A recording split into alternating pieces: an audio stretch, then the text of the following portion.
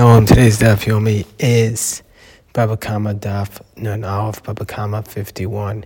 Today's daf yomi, the Gemara has established that the distance for which an animal will die falling into a pit, or a person would die falling into a pit, is 10 tefachim, is 10 tefachim deep, which is approximately between 30 to 40 inches. So the Gemara says, but why is that the case? Why, if that's the case, when it comes to executing a person who's supposed to be stoned, do we take them way above that and we throw them off from 3 levels high? So the Gemara explains, well, the reason is because it's based upon the fact that the verse says, "V'ahavta l'reacha kamocha," you shall love your neighbor like you love yourself, which means barar lo misa yafa.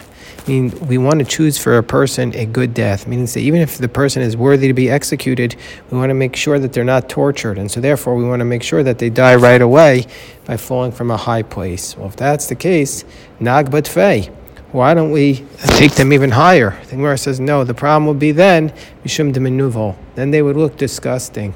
So we see from here that even though a person is supposed to be executed, they've done something terribly, nevertheless, the teaching is that the verse, love your neighbor like you love yourself, means to make sure that even when you have to punish a person, you do it in a loving fashion.